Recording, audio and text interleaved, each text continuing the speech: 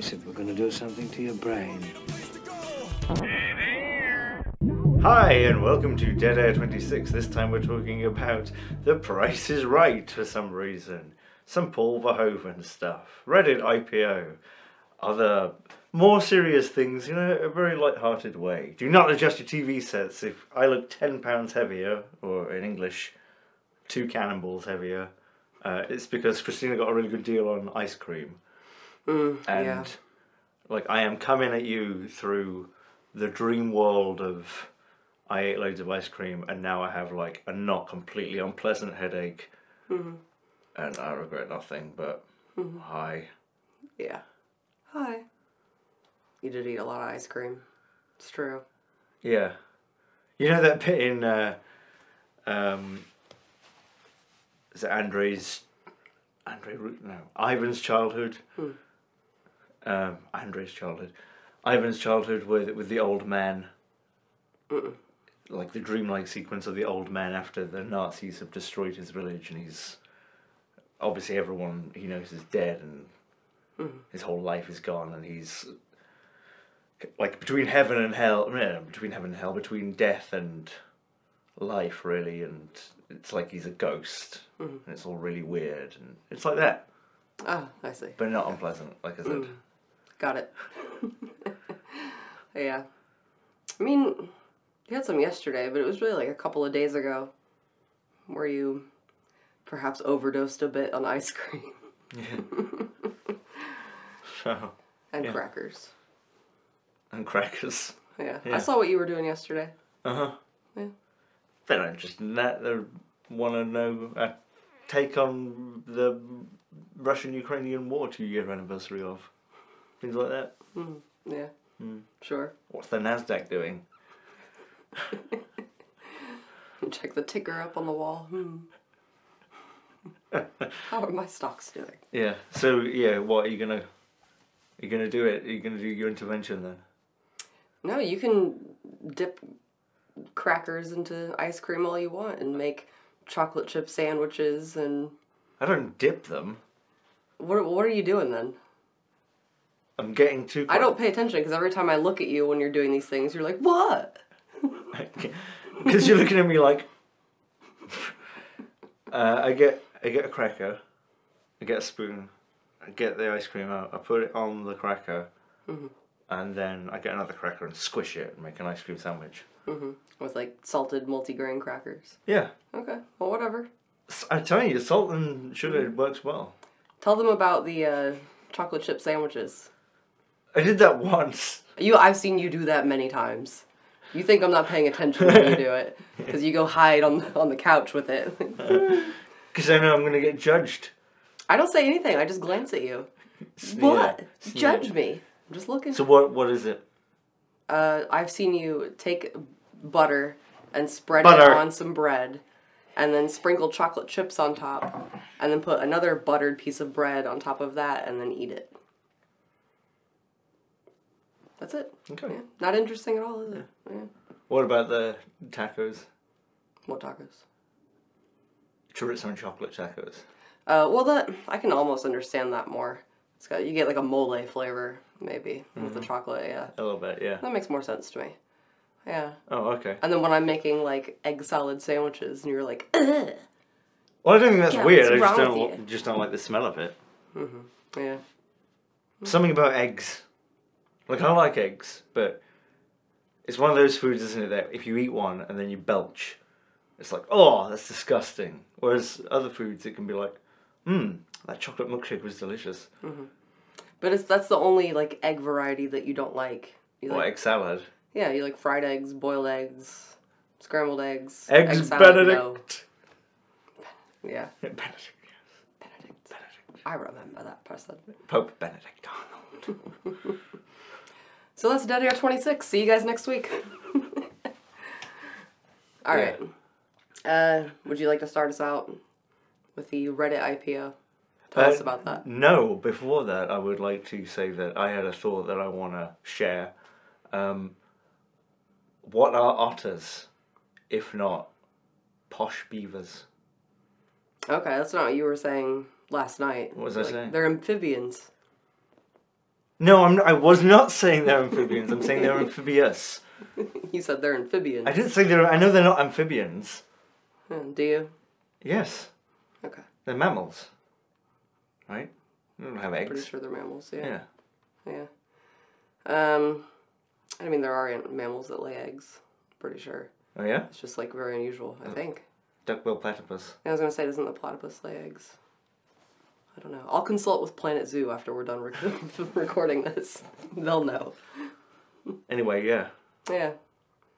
And then I started thinking about, like, what sort of class or animal do you think of animals as? Like, there's definitely something there. Like, if I was going to write, like, a phony PhD, well, not a phony one, but, like, I have to do a PhD in a subject that no one's done before to get my doctorate in weird niche psychology. I know what I'll do. I'll look into how animals are portrayed in children's books and the class they are portrayed as. Class? Like, by class, I mean... Talking about, like, socioeconomic class? Yeah. Well, more social class. Sure. Like, unless the whole thing is rats, you never see a posh rat. That's a good point, yeah. Yeah.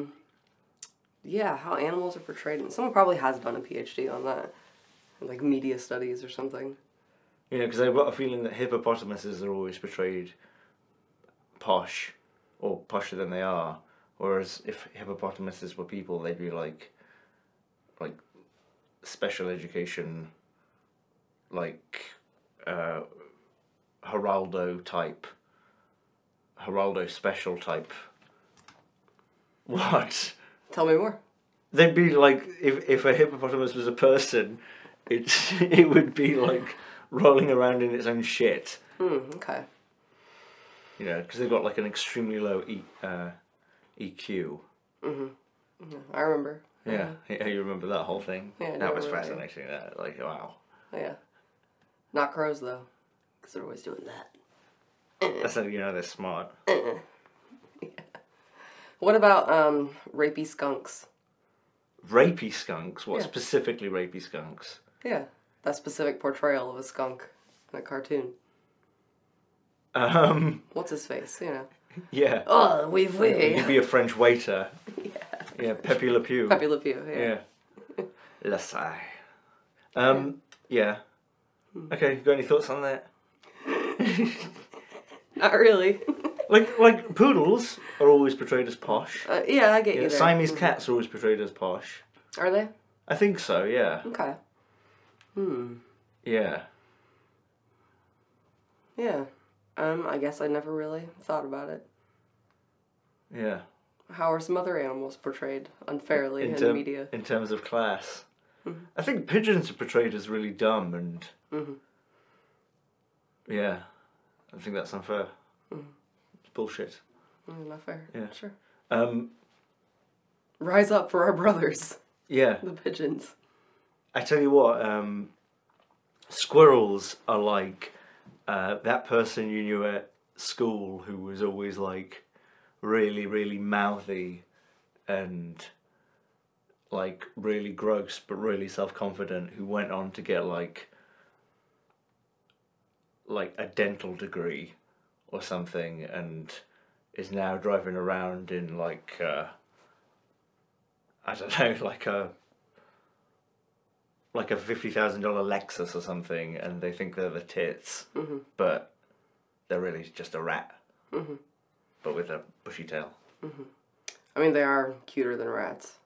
Yeah, but yeah, definitely they are. But the tail, like when you see it in light, you know, and you realise like, oh wow, that's just a rat. Yeah. I don't know. Yeah. They're funnier than rats. The ones around here have a great sense of humor, if you recall. Yeah. And the one in Indianapolis had a great sense of humour when it would go along the obviously not the power cable, like the big cable next to the window, like with a whole sandwich in its mouth, and then it would like look into the window, Yeah. like I think it was just that one squirrel, especially. It was the same one, yeah. I saw it taking like whole slices of pizza out of the dumpster. Yeah, it lived in that one tree, and its whole route was go down to the power cable and then go down to the dumpster. And come up with... I saw it one time with like half an Egg McMuffin. I'm not joking. Like half in the wrapper, just in its mouth, and then like climbing back up the pole to get to the cable so it can go back to its tree. Yeah. Yeah. Yeah. Yeah. I think Jackdaw's probably portrayed as like sort of an upper middle class black sheep who, like his brother became a doctor, but he ended up being like a mercenary in car. Who? What? What? What happened? Where am I? I guess we should start. I guess so, yeah. Yes, tell me about the Reddit IPO. I've seen nothing about it. The Reddit IPO. You just mentioned it this morning. Reddit is a social media website. I read that on CNN where they have to explain what Reddit is. That's pretty good, yeah. You may have heard of the Facebook. They always, with Reddit in particular, they always feel the need to explain it. It's like the 10th biggest website in the world. Yeah. But anyway, they've been trying to go public for about 10 years, and they finally announced that they are for 190 billion, despite never having turned a profit, although the leadership is well paid. You're telling me you can't turn a profit from advertisements that just say, look at some pictures of gross feet, click here. Is that what you've seen on Reddit? I mean, just like bottom of the barrel ads is the only thing I've ever really seen, yeah. Similar to Twitter. Yeah, I mean, when I browse Reddit... Oh, that's my phone. Let me just check that, sorry. 5 minutes later. Oh yeah, so you've seen some feet adverts on Reddit, have you? It's just those same ones that you'll see on like any website where it's like a drawing of like a foot with like a painful toe. And it's like... doctors say eat this one thing to make your toes feel better. Do you know what I'm talking about? Like, it's just, I do. Like, and I'm guessing you click on it and it's something totally irrelevant, you know? Yeah. Or the one that was like Dr. Shock's World by showing how you can empty bowels easily, and then it's like a picture of like someone scooping some chocolate ice cream or something. Yeah, right. Yeah. Yeah. And then it's you click through and it's nothing to do with that. Yeah, I'm assuming. Like I was going to say, whenever I go on Reddit, as with any other social media, I do it in private browsing, and the stuff I see, the ads are all meant to look like Reddit posts, but they're for like pharmaceutical stuff, mainly, like... Yeah. Yeah. Okay. Yeah. Yeah. When's the last time you clicked on an ad? Probably for like a video we did like 6 months ago or something. Or, sure. Yeah. Yeah, I get you. Right. I'm just curious. Why? I'm just wondering. I mean, there's got to be people that click on these things and buy stuff, right? So. Unless it's a whole network of fraud. Dead internet theory. Kind of. I mean. Yeah. To an extent. Yeah. Anyway. Do you want to explain what that is? It's the theory that there actually like aren't all that many people on the internet. It's just like advertisers and bots populating most sites. Yes. I think that's the short of it. Yeah. Yeah. I'm convinced there's like 8 people on the internet, the way everything's written. I mean, I understand the reason, like people tend to, I think there's even been studies on it, people tend to adopt a style, especially on a specific site. But like Reddit, you know, you can read all these varied things from people who have nothing to do with each other, about like technical things, like go on the I'm building an actuator subreddit, or go on the I'm laughing at Michael Cera's face Reddit. And everything's kind of written in almost the same way. It's, I don't know. Yeah. That's not really, I don't really have a point with that. It's not like a bad thing, just... Yeah, same. Yeah. No point, really. Okay. Yeah, I guess what is Reddit's real value I guess it's advertising. It's always been, with anything it's advertising. Yeah, sure. And I guess a huge part of that really is data mining. I would assume something like that, yeah. Doesn't necessarily mean data mining where you like identify someone's social security number, but you build customer profiles. Yeah, indeed. That can be sifted through to sell more and more junk. Yeah, I mean, that's kind of my assumption. That the actual advertising is not all that effective. Yeah. Well. Yeah, customer profiles. Yeah. So. And Reddit have just, I think they've signed a deal to an AI company. I wanted to say Microsoft, but I'm not so sure. That for $60 million a year for all of their content to be sifted through by AI for, I suppose, learning. Okay. So, there you go. Yeah. I mean, that's probably interesting stuff. I imagine just... Probably is. God. Yeah. If you give a shit. Yeah, I mean, I'd probably find it interesting. Like... Okay. What's the like range of variation on those kinds of metrics? Like... I don't know. Just... What metrics? Of like, say, I don't know, that's a good example, like, you build a, customer profile, and it's like, okay, people who like football also like this and this. I think it's deeper than that. And then, yeah, I mean, I would hope so. Yeah, you'd hope so, yeah. I'd hope so, yeah. I mean, yeah, I can't imagine what it would take to try and analyze data like that. That's so wide-ranging where, like, any topic in the world could potentially intersect with other factors, do you know what I mean? Yeah. Yeah. I mean, I don't know about you. My experience with, at least, like, ad targeting is, like, none of these models have any idea what I'm interested in.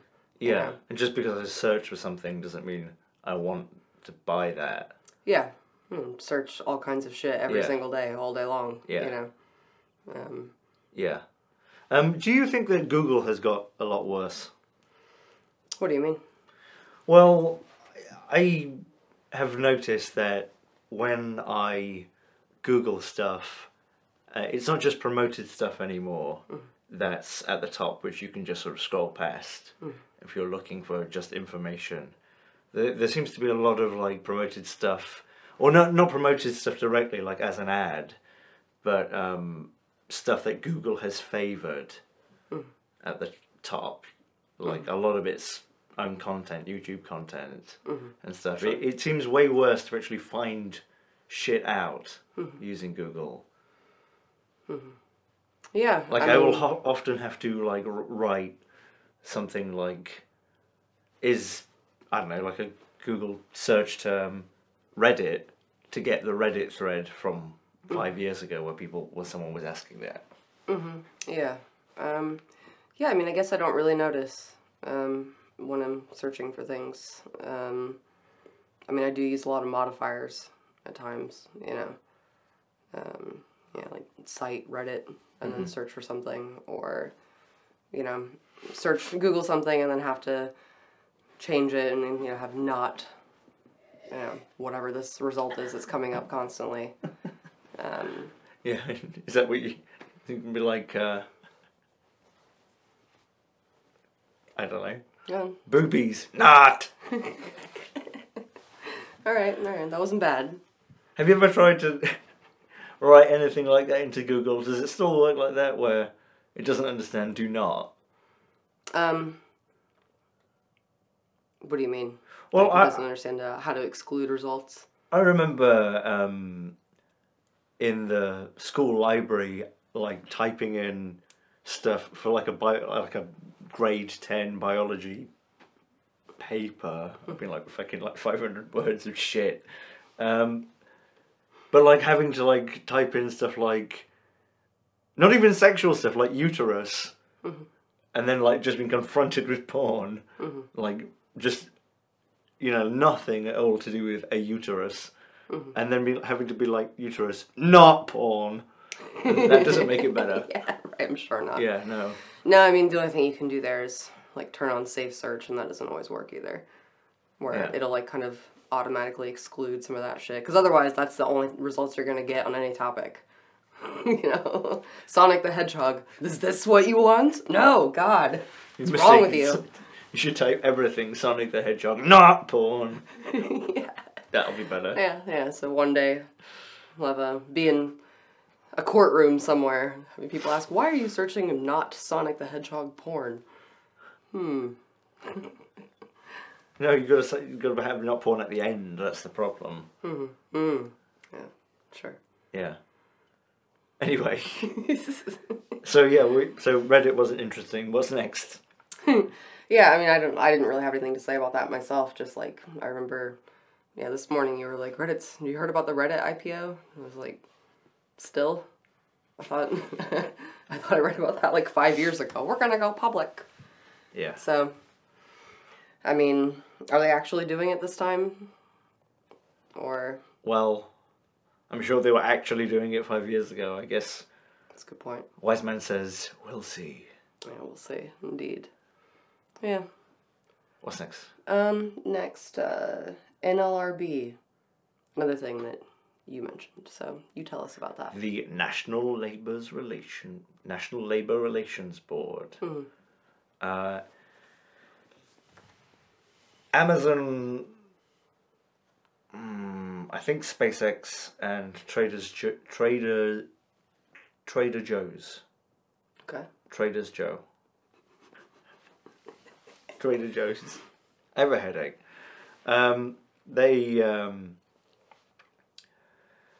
They're trying to, I don't know, break apart, or they're trying to have the rules changed with the NLRB.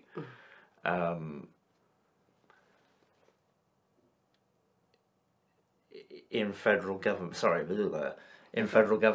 what they're basically arguing is that the way that the NLRB, the National Labour Relation Board, is set up, is unconstitutional because it isn't technically under the Department of Justice. It's under the executive branch, which is, they say, unconstitutional because the president has the power to place the judge, but the NLRB does everything where the judge decides everything. It doesn't go to jury trial. So, right. So that's their argument, but really or you might argue it's seen as a sort of anti-worker effort. Sure. Well, tell me more. Like, what is this? Well, the NLRB is suing, or has been suing, all three of those organisations for worker violations. So you could look at it perhaps cynically, as they don't give a shit that this is unconstitutional or not, which it may or may not be, but really that's a sort of legally technical. Changing it might not change how it operates. It's really more to do with the president, because there's a lot of presidential oversight with the Relations Board. It's like a tongue twister. Okay. So I just thought that was interesting. Right. Yeah. Well, because they potentially want to set back a lot of workers' rights, which have been in place for a very long time in this country. Do they? Did you see anything like specific or? No, I know nothing about this. So. No, it's more. No, I mean they're not arguing this and being like, and then we'll get to make people work for 100 hours with no overtime. But it could potentially be a slippery slope. But that's why you got to take it with a pinch of salt, because it might also not. And like I say, as I understand it, a lot of the way the Relations Board operates is to do with who's the president at the time, as a lot of agencies are, I suppose. Right. Okay. But I suppose I wanted to mention that because I wanted to bring up the idea of a right to work state, which was completely alien to me when I came to America. What's a right to work state?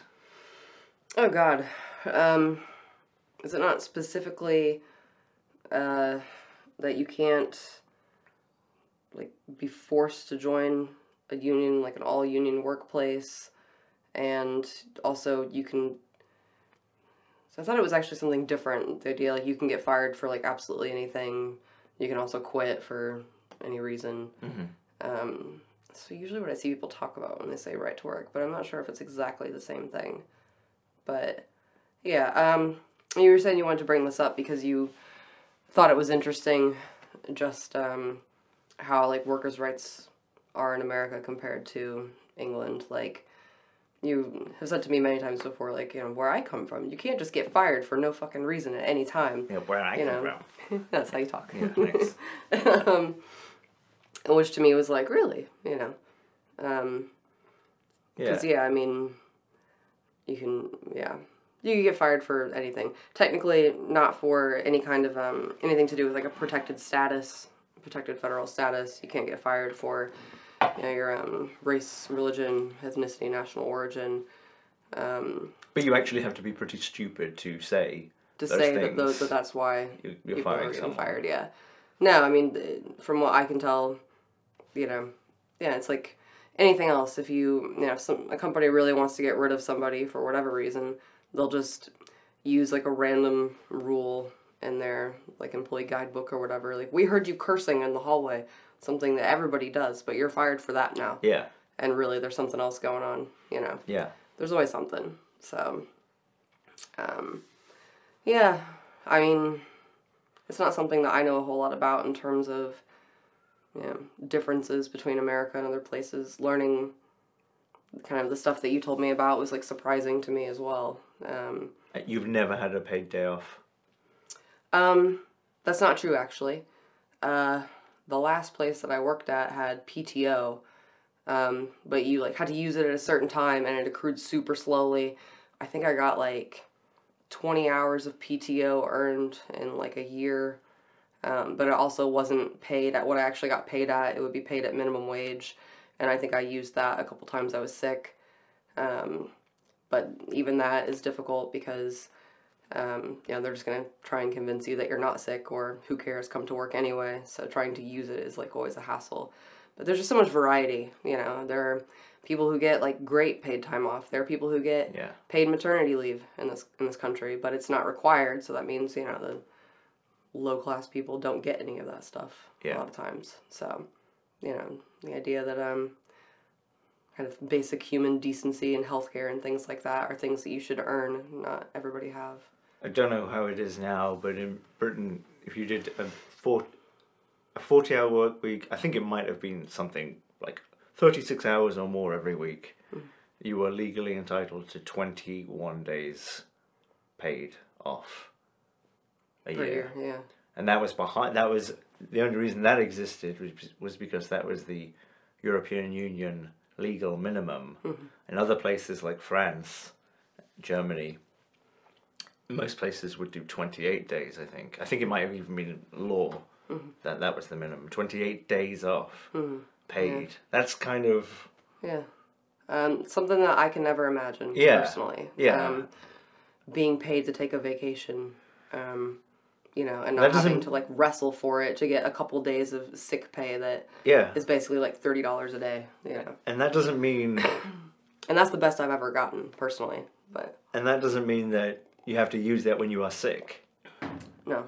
It's PTO, paid time off, so it's vacation, sick, family emergency, all that stuff falls under PTO. Yeah, no, I'm telling you, in Britain.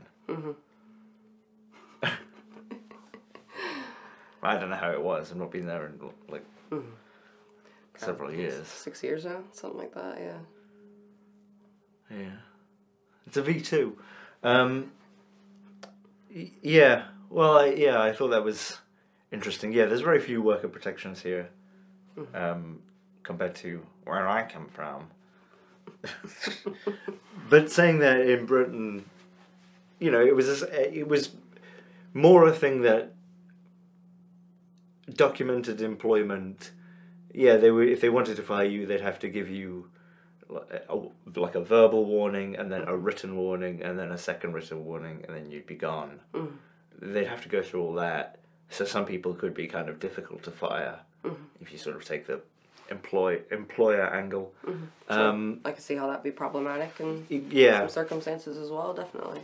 But then a lot of places as well also had 0-hour contracts.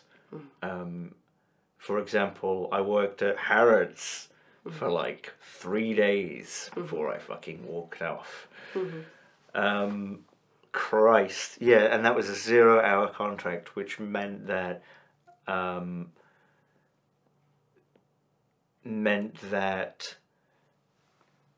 they were not legally obliged to give you any work, but the contract still could demand that you be available for work at any time, so you couldn't have another job.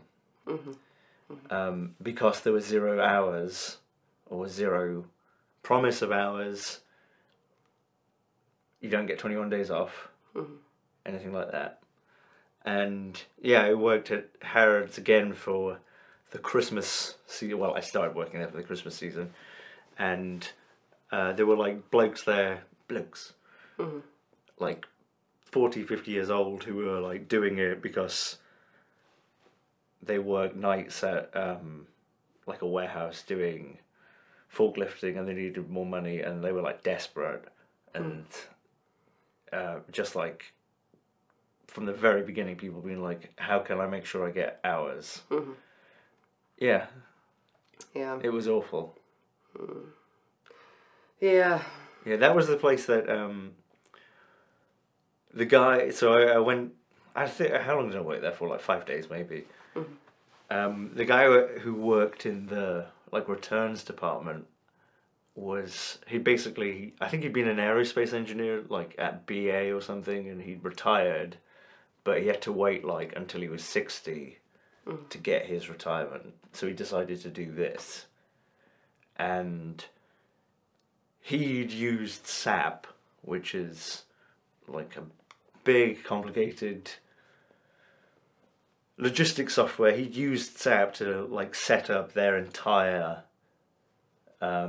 return system. Why are you looking at me like this? Is this boring? No, you're fine. I'm listening. All right. Why are you looking at me like that? Like what? I'm just looking. Damn.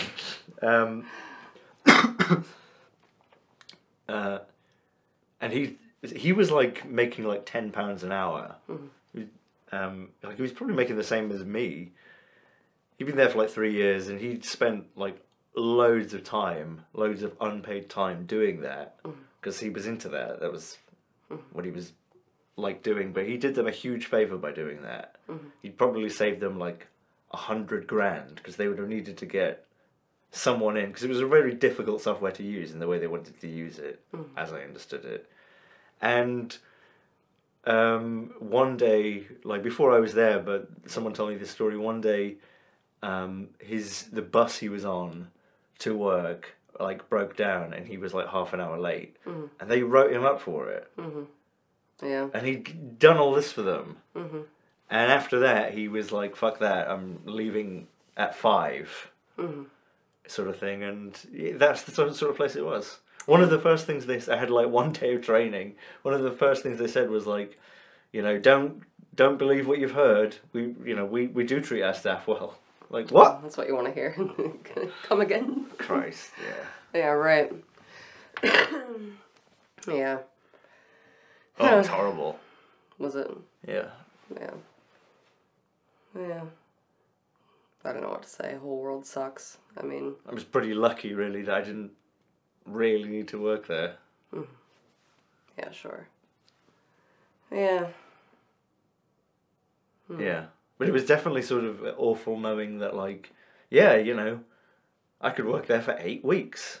And then it's completely up to them whether you stay on or not. Like, oh. Yeah. For a warehouse job, you know. Mm-hmm. It was like 400 quid a week in fucking the middle of London. Yeah.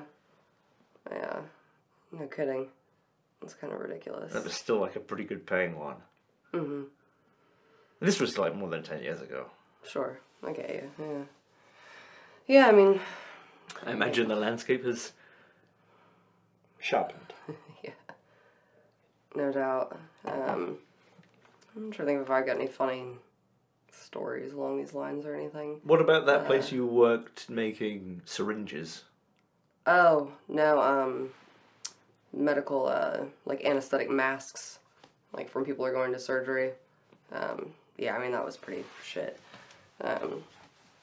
Yeah, like the first day of training where they're like, so we don't make any promises to our customers, hospitals and stuff that would buy these and buy them for like $1,000 each, and we're just cranking them out, making, I can't remember, I think I made like $7 an hour there. And we just so we don't make the promise that they are sterile, but they are pure. You shouldn't be able to physically see anything in the mask, so if a piece of dirt or a rock gets in there, toss that one. A rock gets in there. This shit would get in there all the damn time, you know. It's just a big dirty ass factory, It's a factory. Yeah, where like you don't get breaks long enough to use the bathroom and wash your hands. So, what was it?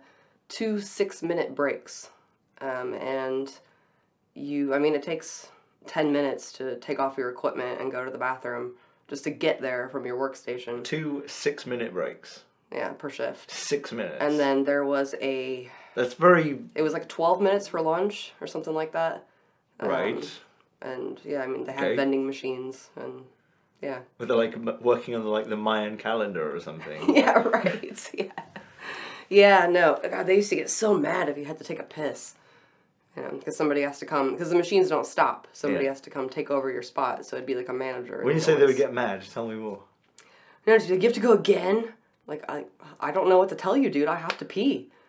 Do you want me to just go right here? Apparently, there are some factories where they do want people to just piss their pants. I don't know if you heard about that whole thing about the women wearing diapers at that factory. This was a few years ago. I heard about the Amazon piss bottles. Not that, a different factory. So like elderly women who were like not allowed to take bathroom breaks while working on like lines, and they would all wear diapers and just fill them up all shift long because they couldn't get breaks. Yeah. So I think labor, standards are probably not a bad thing to have overall. There could be an excessive. There's a line, of course, but you should be able to use the goddamn bathroom. Yeah. Yeah. So that place was a shithole. Those machines, they run 24 hours a day. They don't stop them to clean them out ever. They've probably been running for like 30 years. So who knows what all is in there. Yeah, like that never-ending Wisconsin bologna factory. Has it been like running since the 70s? Like, I've not heard of that. Non-stop, just producing bologna. Bologna. Bologna, yeah. Yeah. I love the idea of...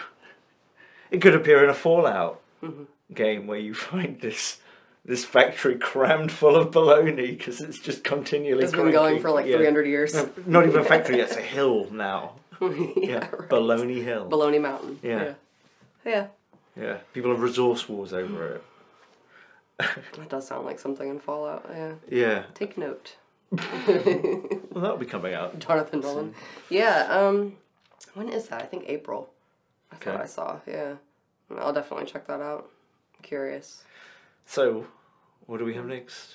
We have some TV stuff. Yeah, to mindlessly chat about. Yeah, that's what this podcast is, so. Mindfully chat. Mindful chat. Mind chat. Is what we should have called it. Mind chat. I guess just a brief mention, Jon Stewart's back on Mondays on The Daily Show, which I have not watched The Daily Show. Since he left. And that was nice to see him back. He was pretty damn funny in that first episode. It's like banger after banger. I don't know. I want cookies. Like, that was so funny. Yeah, I miss that. Like a merciless, shit talk about anybody. It's Yeah. a lot of fun to see him back. Yeah, I like Jon Stewart a lot, and him coming back, well, not that I really needed reminding, sort of reminded me how lame certain other people are. No, I know you brought it up like 10 times when we were watching it. He's so much better than Jon Stewart. Yeah. Or than, sorry, John Oliver. Yeah. Yeah. Yeah, no, There's something about John Oliver, man, man, he thinks I'm dumb, doesn't he? Well, it's mass audience stuff, so I assume you kind of have to. The Daily Show isn't? Yeah, I mean, but The Daily Show is, like, just really funny. You know, that's the reason to watch it. Yeah, but the reason it's funny Stewart is anyway. because it's, like, well, the reason Jon Stewart is funny is because he's very smart. Yeah, but it's not just that. No, Like, it's he not just that, A very but- funny way of presenting things, and, you know. Yeah. I mean, the problem is so many of John Oliver's jokes are, like, look at me, I'm ugly, or I think Adam Driver is sexy, or I look like a parrot, you know. Like, the self-deprecating humor can be really funny, but it's just like, that's all he's got sometimes, you know. I mean, there'll be still funny stuff on the show, but it's like, because there's funny stuff in clips.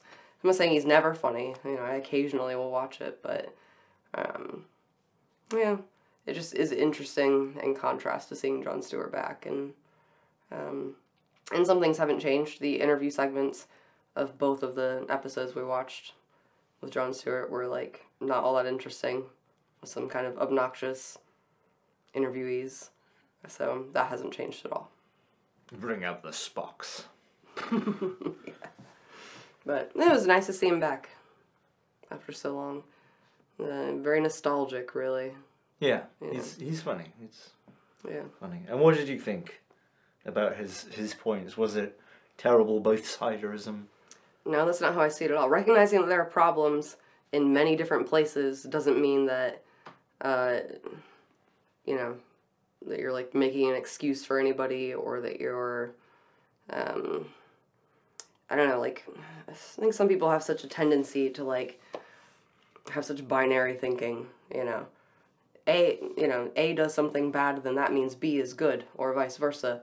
Like, you know, there's problems everywhere, and there are certain problems that are systemic and that are, like, endemic to both parties that really can't be changed by voting one or the other in. I'm not saying all problems, but certain problems that I think are big, like U.S. healthcare. That's something both parties contribute to not resolving. Lots of things like that, you know. I mean, I didn't see it. What did you think? Was he being, both sides are the same, or no? No, he was, I mean, he was right, you know. Both Trump and Biden are old men whose at least ability to communicate is degenerating. He stutters as he has a sugar migraine.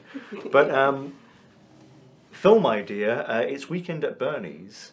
But you've got the Democrat operatives who were like, we can't let them know that Joe Biden died 4 weeks before the election, and he's there doing his speech. With sunglasses. Yeah, yeah. Oh, that would be an ecumenical matter. All that, right? And then they're about to get busted by their Republican colleagues, and then they look over, and it's the exact same thing with Trump, and they both realise it at the same time. And then the whole movie is they realise that every politician in American politics has actually been dead for quite some time, and their staffers are all doing this independently, like, we didn't know what to do. Hillary Clinton died 10 years ago. Oh, yes, I agree. Wouldn't that be good? Yeah. Okay, not staffers, raccoons. Raccoons. Yeah. Weekend at the sunglasses and everything. Yeah. Yeah. Got Trump holding a sneaker, but like just dropping it. And... Yeah. It's not Weekend at Bernie's though. It's like 2 months at Bernie's. Like they're really kind of rotting by the end of it. It just making me want to watch Weekend at Bernie's. I haven't seen that in a long time. Me either. Probably not since I was a kid or something.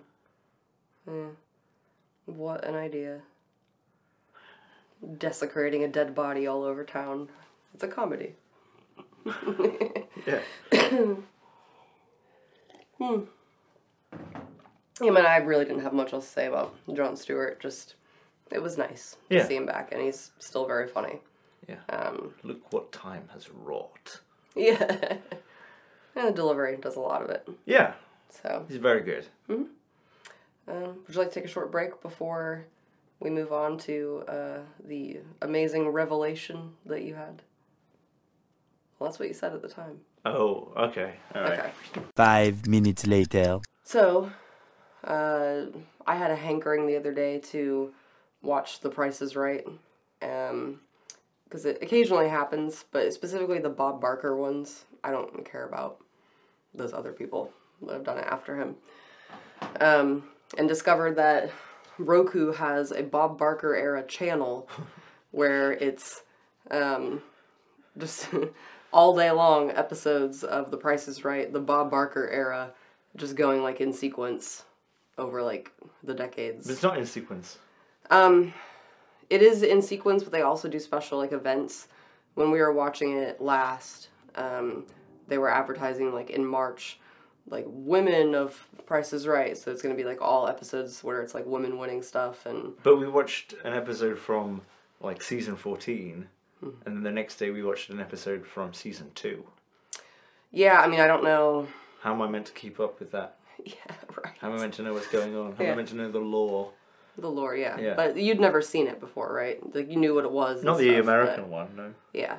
So, it was your first time. And, myself, I hadn't seen it probably since I was like 12, staying home from school sick. So, it was a lot of fun. I think we started out in... I don't remember if it was in the 80s, the first ones we were watching. Season 14, yeah, I remember, yeah. And, you, your face was lovely when we first started it. Like, what a revelation. Yeah. Well, I think the first thing I said was Bob Barker could not make it look harder. Yeah. Like, he really makes it look like work, which it is. Yeah. And I guess that's charming, but like I'm completely with him. Like, after 14 years, I wouldn't give a fuck either. Yeah. But yeah, the amount of shit talking that he does to people, like contestants and stuff, is kind of fascinating, you know. But yeah, it was really fun to kind of go back. What a time capsule, you know. Yeah. Yeah. I mean, in so many different ways. It's not just like, you know, there's regular people who obviously didn't have a stylist and makeup artist with them before they came on, just looking like regular people. Regular people talking shit. The one where he's like, you can win a new pool table for your game room. And the guy's like, wish I had a game room. The old man. But then also just the time capsule of like the products, you know, that were, because essentially they're all products that were being advertised, you know, at that time. Otherwise they wouldn't be on the show. So it's advertising. The products that you, essentially the game is, here's a product such as dish soap. Let's say $1.10. Do you think it costs more than that or less than that? That's the entire game. The entire game is about guessing the prices of things, in one way or another. I appreciate how quick it is, in that they don't really waste a lot of time getting to know people. You can tell they're filming several of these, like, in a day. 2 a day. You know? Yeah. And it's like, okay, bye, he says to every person. I kind of wish other quiz shows were like that, but I guess there are fast quiz shows. I'm not really into quiz shows. Yeah, me either. But yeah, like this being old, it was pretty interesting.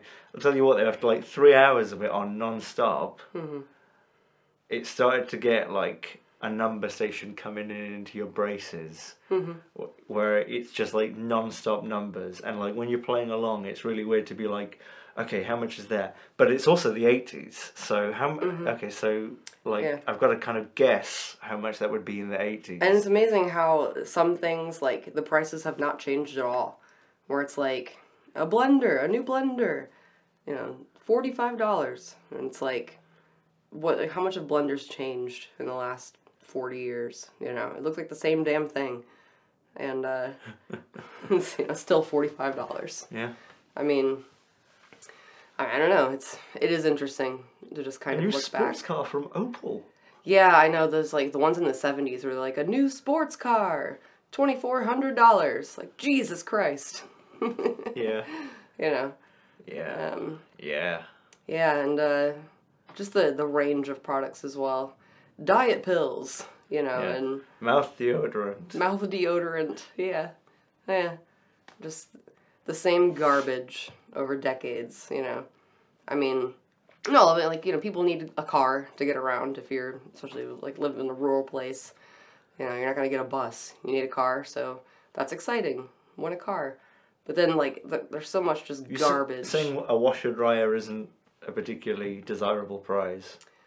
I mean, it can be. I guess it depends. Just so utilitarian. Yeah. Yeah. Yeah, I mean, you know, it's... I'm more talking about, like, a new living room set, and it's, like, an ugly-ass striped couch. And shag carpet. And the Bob Barker, like, ladies, like, doing, like, having a blast, trying to make things look exciting, you know? Caressing couches clocks and grandfather clocks, yeah. Yeah, I love when they put on, like, a little skit as well with it. That, like, where the lead-in makes absolutely no sense with the product that they're selling, yeah. Yeah. Yeah. Fascinating stuff. Yeah. Well worth revisiting at some point, I think. Yeah. I mean, there's obviously a nostalgia element if it's something that you grew up with, but it is just an incredible time capsule in so many different ways, you know. Yeah, I mean, that's about it. Kind of loved it. Yeah. It's kind of, I don't know, for me it manages to be both mind-numbing and interminable at the same time. Mm-hmm. I don't think I could watch one episode of that now. Yeah. Yeah. Yeah, well, you did watch a lot of it in, like, one day, so, yeah. To be fair. Like, I always, for some reason as well, for some reason, as a kid, I had this idea of hell being, like, going through your entire life, like, frame by frame, and, like, having to, like, justify it to someone, to the devil, I guess. Like, why did you do this? Why did you do this? Why did you do this? And I, like, imagine, like, when you, at the end of the day, because it's all still 24 hours, when you go to your, like, sack covered in barbs, it's The Price is Right, just going on in the background on one screen, and fucking Lovejoy going on one screen over there. Yeah. Yeah, right. A new living room set. Like some shag green carpet. The most fantastic object in the world. Yeah. Yeah, it's kind of amazing. Yeah. What's next? Yeah.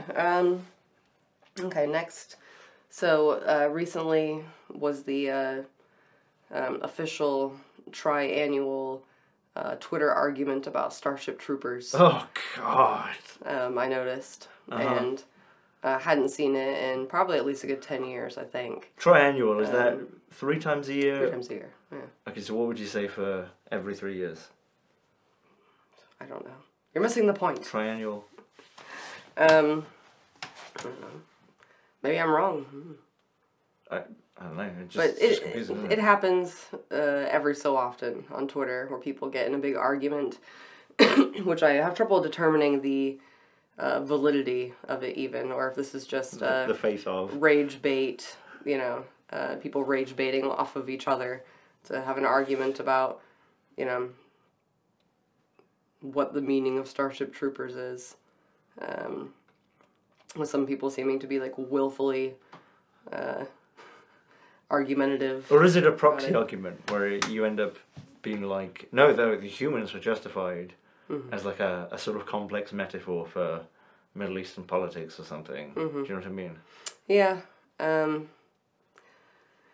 Yeah, I mean, it kind of reads like a load of nonsense to me, the argument about it.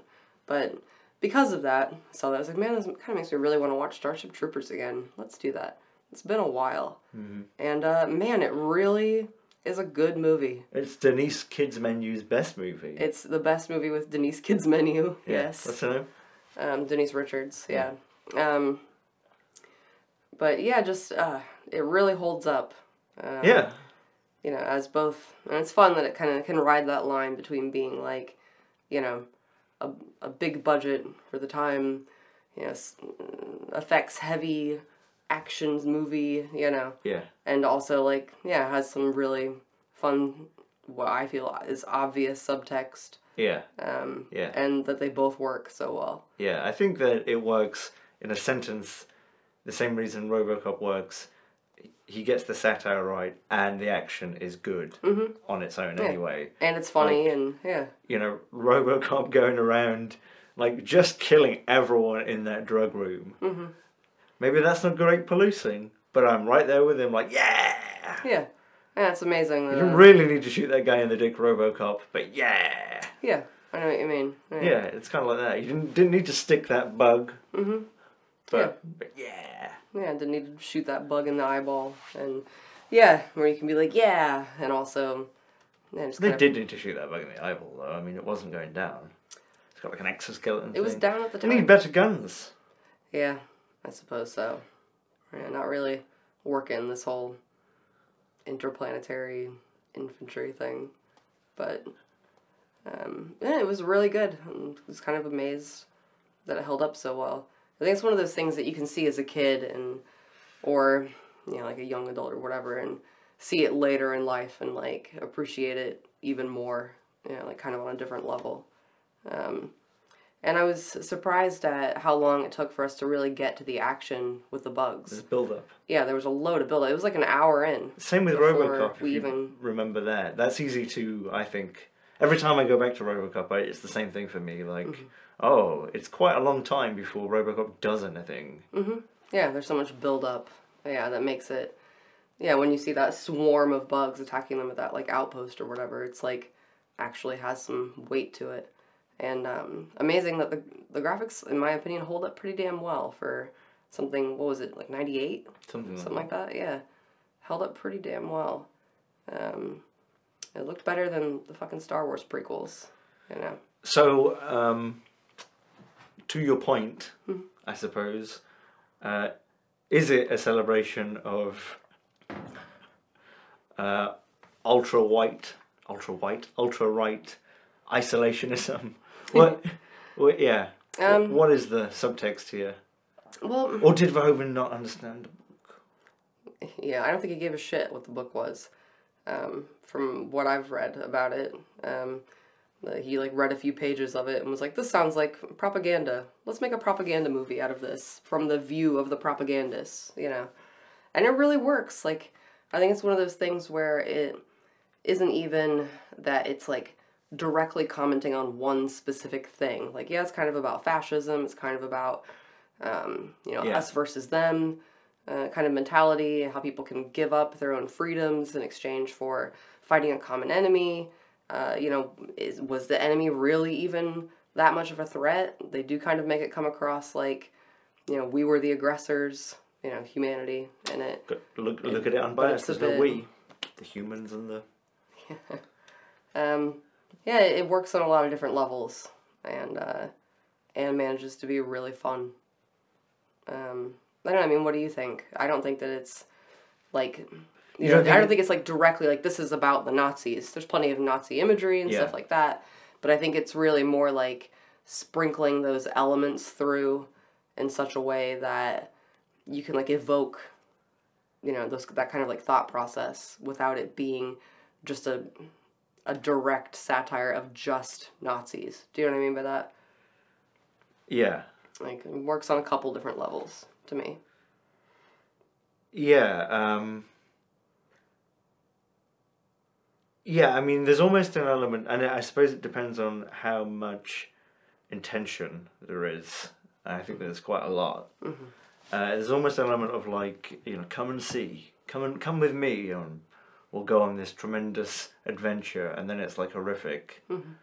But it's all like, yeah, this is what you wanted. Yeah, same with RoboCop, like this is what you wanted, right? This is great, yeah. And more so with Showgirls. Mm-hmm. Which we then watch next. Which I also had not seen in many years. But I mean, just before we get into that, I think that Starship Troopers is maybe it's satirizing propaganda for sure, or it's almost like homaging it, maybe, or pastiching it.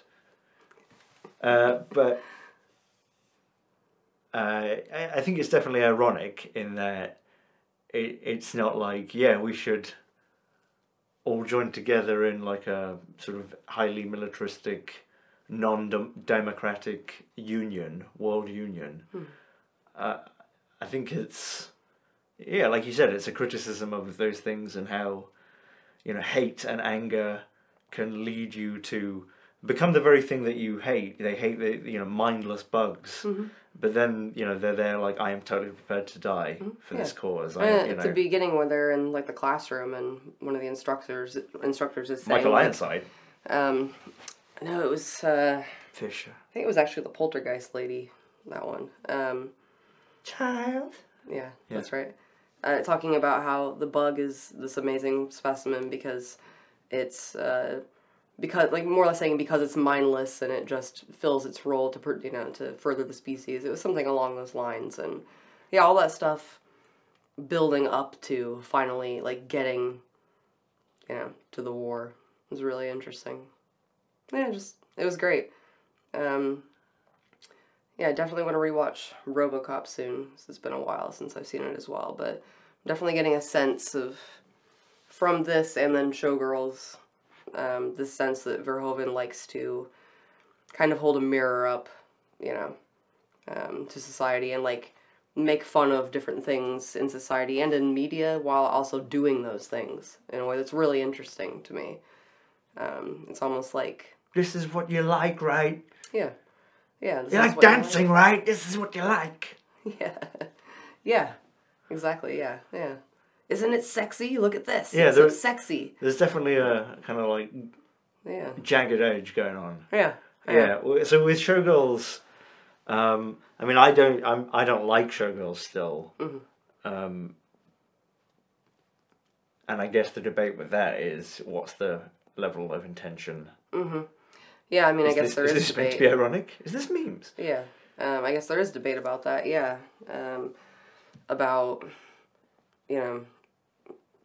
you've got one side, one group of people saying like, no, he really wanted to make like a serious drama, and all of this was done completely seriously, and then, it became like it was so bad thing that it became a joke, and then, maybe later he leaned into that, but I don't know, dude. Some of it is so over the top in its portrayal of all of these people. Like, it seems like the subtext is so strong, like I said to you, just the ending shot, so you've got Nomi Malone, this girl who's like, I'm gonna go to Vegas and be a showgirl, and starts out working as a stripper and then moves into becoming a showgirl, and she like enters Vegas like in a truck with this like really creepy looking dude, and then threatens his life for no reason, and they veer off the road, and and then end of the movie, she gets back in the truck with that same dude and is leaving Vegas, and it kind of pans up, and then you see that they're heading to Los Angeles. Yeah. Like, some of that is just so direct to me, that like, if all of that, if it is all intentional, then Verhoeven's like a genius, to have kept it up for so long and kind of not approach it directly after the fact. He's like a talented brain. Yeah, like a talented Neil Breen. I'm still convinced Neil Breen could be a secret genius. It's so much. But, just the ridiculousness of, like, okay, like that sex scene. Who can watch that and think, yes, he was behind the camera, like, yes, this is a very serious, sexy movie, a serious drama, while the, like, how could that be meant to be serious, Yeah. I agree that just because other people thought that it was a serious production and were told by him that he thought that, doesn't mean he thought that. And I guess there might be a level of irony which I don't think is uncommon with directors of, like, what's the phrase, like with Showgirls in particular, of no, you see, she's an actress. She's not a showgirl, so this is more legitimate. And you see, these people are actors. They want to do a serious drama. They'll do what they're told because they don't, they're just puppets, and I'll just dispose of them. Yeah. Sort of thing. Do you know what I'm trying to interlocally... you know what I'm trying to say there? Labour Bureau. I think so. Yeah. Sort of like the Kubrick thing of making A Clockwork Orange and being like really chummy with Malcolm McDowell when he was making it, and then never talking to him ever again afterwards. Yeah, like it's all just part of the the process, part of the craft. if you will. Yeah. Managing people. I don't know. Yeah, I don't either, but I mean, I liked it. I don't know when I'll need to see it again. I liked the the rape. That was something. That was woo, what a tone change. Yeah, it was, and I got like G-force sickness from that. I got the bends. Yeah, and it's so short, but it feels like it's going on forever. But I'm pretty sure it's like 10 seconds, and just fascinating to stick that right at the end. Like it's hard to even like put my thoughts together about that movie because there's so much going on. Where are you from? Different places! Like throwing French fries and just so over the top. If we could get that performance with John Travolta in Battlefield Earth. Different places! Don't you want lunch? Yeah. Yeah, totally. Yeah. I mean, I wish I had more coherent thoughts to say about it because it was definitely interesting. I mean, again, like I get that feeling of like this is like a mirror, like to society in a sense, because it's, especially when it came out, I guess a lot of people were like, this is so exploitative and misogynistic. Like, I think the movie is about that. Do you know what I mean? Yeah, it has loads of misogynistic characters. Yeah. Nobody is likable, really. They're all, like, selfish pieces of shit, just, looking to make it, I mean, really, the girl who gets raped at the end is probably the most likable person in the group, who did nothing wrong, and then this awful thing happens to her. And nobody cares. Nobody wants to call the police. It's in a house full of people, and nobody gives a shit. They all just move on, what's his face? What's he saying to Nomi when she's like, let's call the police? And he's like, no, he's performing at this theater this year, and he's performing with us. He's part of the family, like you are, Like, and then that scene with Nomi and Crystal, the doggy chow scene, where Crystal's telling her, Nomi basically, like, no, we're whores. And Nomi's like, oh, no, I'm not a whore. And Crystal's like, we all are. They pay the money, we cash the check and show them what they want to see. Like, I feel like that movie's about Hollywood, Maybe not, again, maybe like with Starship Troopers, it's not directly just about that, but like putting these themes together, to like paint a picture of the world as it is. Yeah. And then we find out later, it turns out Nomi has a long criminal record for soliciting prostitution, like, it's like elements of like denial. Yeah, big elements of denial. And exploitation, and it was something, man. Yeah.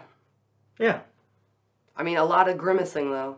To say, like, I was telling him, I think I watched that entire movie like this. And I think that's the point, Yeah. And especially in little tidbits of interviews with him talking about it. And with Verhoeven, like, what's he saying? Like, no, I just think, people are sexy, men, women, sexy, human body sexy, women are very sexy. And, like, and then you see, like, these scenes of, like, strip clubs, and there's, like, sexy, like, dancing, but then if you look at the faces of the people, and they're, like, the whole time, he knows what he's doing, man. Yeah. I don't think it's meant to be sexy either. I don't think it's meant to be sexy at all. It just takes place in an environment that is meant to be sexy. Yeah, or that is at least being exploitative of the idea of sexy. Yeah, I mean, just like Nomi in the strip club, which is so, like, kind of dank, you know, and, like, gross. And then she's so excited that she's going to go be a showgirl now. And it's just the same shit, just fancier costumes and more choreographed dancing, you know. Like, some of the shots, like the last musical number with Crystal, and, like, she turns around and she's wearing this, like, angelic-looking, like, completely sheer dress, and then starts floating up into the sky like she's Jesus or some shit. It's like, it's just a woman with her tits out, you know? Yeah. Like, it's so weird. In just a way that, like, I don't know, it made me think, and I like that. While also being, like, a spectacle on its own. A very uncomfortable spectacle most of the time. Yeah. But it is one. Yeah. I don't know. You have any other thoughts on No, it? I think you nailed it. I know it's sort of a movie I need to watch again, but also Where it's like you might need a while. Yeah. Because, still analysing Woody Woodpecker. yeah. Yeah, I mean, anything else to say about that? Should we make a brief mention of Room 237, which we also watched recently? Again, Room 237... Have we mentioned it before? Oh. No, but we watched it before. Yeah. Room 237 is a documentary made about 10 or 15 years ago about people's different wild theories surrounding The Shining. Mm-hmm. Yeah. And some people present some extraordinarily wild theories. Mm-hmm. And it's not a very good documentary. It's mixed really badly, and but nevertheless, there are some weirdos there, and that's fascinating. It is fascinating in its own right. There are, like you say, the mixing is absolutely awful. It's like these people are recording in their kitchens with, like, and then you put this, like, score over it at a really high level. Maybe it's just what we watched it on. No, like, because Amazon, we watched it before on a different TV. Okay. Mm-hmm. Yeah, and it's just like, what? Like, who the hell are these people? Yeah, there are times when someone's, like, going on, like, rambling, and it almost sounds like they're fading out, and it's funny, but then they come back. Yeah, and then hear their kid crying in the background. Oh, yeah. Excuse me, I gotta go for a second. Well, we've got our kid crying in the background. Yeah, I know. But this isn't a documentary. Yeah. What's a theory someone has? One of the theories in it. Okay, one of my favorites. The Shining is about how Stanley Kubrick is admitting that he faked the moon landings. That's a pretty good one. Was that the same guy who was obsessed with seeing penises in the movie? I don't know. They sounded so similar. This is part of the problem when you don't see somebody's face. You know who you're talking to. The lady whose kid wandered in the room and said some nonsense, and then she was like, that's such interesting synchronicity with the movie, because something like that is also in the movie that I was just watching. What the fuck are you talking about? Your kid said some shit that was Stanley Kubrick did that intentionally? What are you talking about? Nonsense theories about the meaning of the movie and stuff. Yeah. But then what makes it interesting is just the display of how nonsense all these different theories are. And what's interesting is how it can get you thinking about how people can interpret, media in totally different ways. That part of it is interesting. Yeah. But you have to do a lot of the work yourself on that, because, there's no presentation of that other than just cutting back and forth to these interviews of people talking about what they think it's about. It's the whole thing is a incredibly deep metaphor for American native genocide. Because there are pictures of Indians. Yeah, in the hotel, and the Calumet pipe, and if Kubrick wanted to make Kubrick wanted to make a film about that, he would have. Yeah. There wasn't anything stopping him. It wasn't like the CIA were coming to him and like, you better not fucking make that film about that. Yeah, right. And some of it just seemed to be people picking up on interesting, like, motifs and, like, design choices that maybe aren't, like, directly saying one thing, like the typewriter, like, that's a German typewriter, there's an eagle on it, this is about the Nazis. Like, I don't think it is, dude. I think that he's, whoever helped dress the set as well, They're very skilled at picking things that have a spooky, interesting quality to them, that almost a skill of like getting your mind to work in those directions where the place that you're gonna go isn't decided by the filmmaker.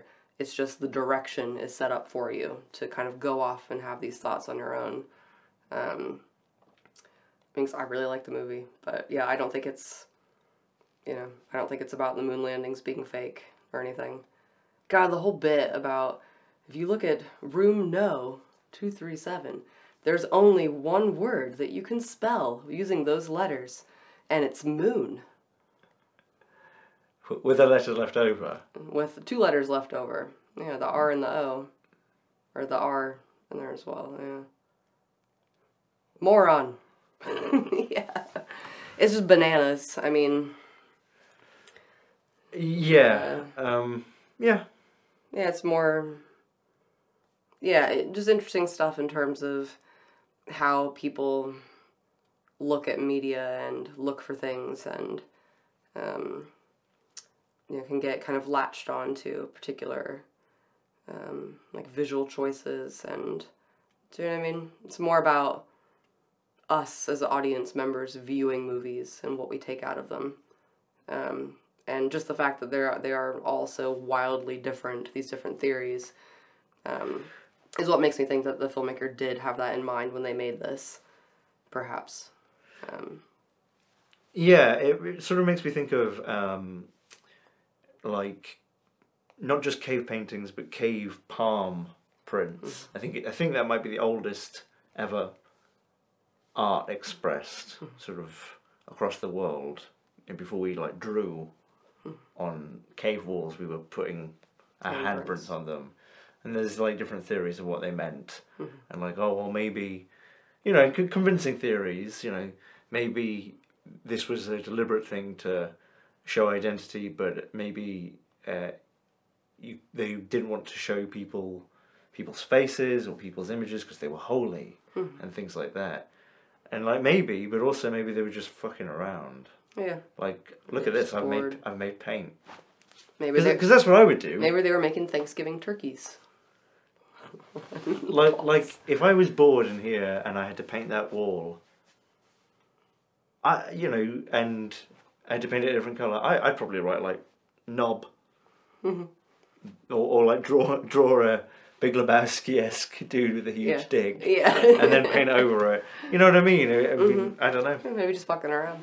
Could be. Maybe it doesn't mean anything. Yeah. Maybe the carpet pattern in the Overlook Hotel, maybe that was just the carpet pattern in the hotel that Kubrick used. Maybe it isn't meant to represent a NASA launch pad to try and tell you that he faked the moon footage. Like, do we know that he ripped up their own carpet and put that down specifically because he wanted that pattern? I mean, there's a lot of intentionality, but... Yeah, but I think often it's more about, like, layering themes. Yeah. And that's kind of with Starship Troopers as well, where, like, they're, the dudes that look like they're in fucking SS uniforms, like, that's pretty direct. Yeah. But it also doesn't mean that it's just about Nazis, either, or some comment about Nazis. Just layering themes that create a whole... for your mind to pick up on and think over. Authority, fear, common enemy, yeah.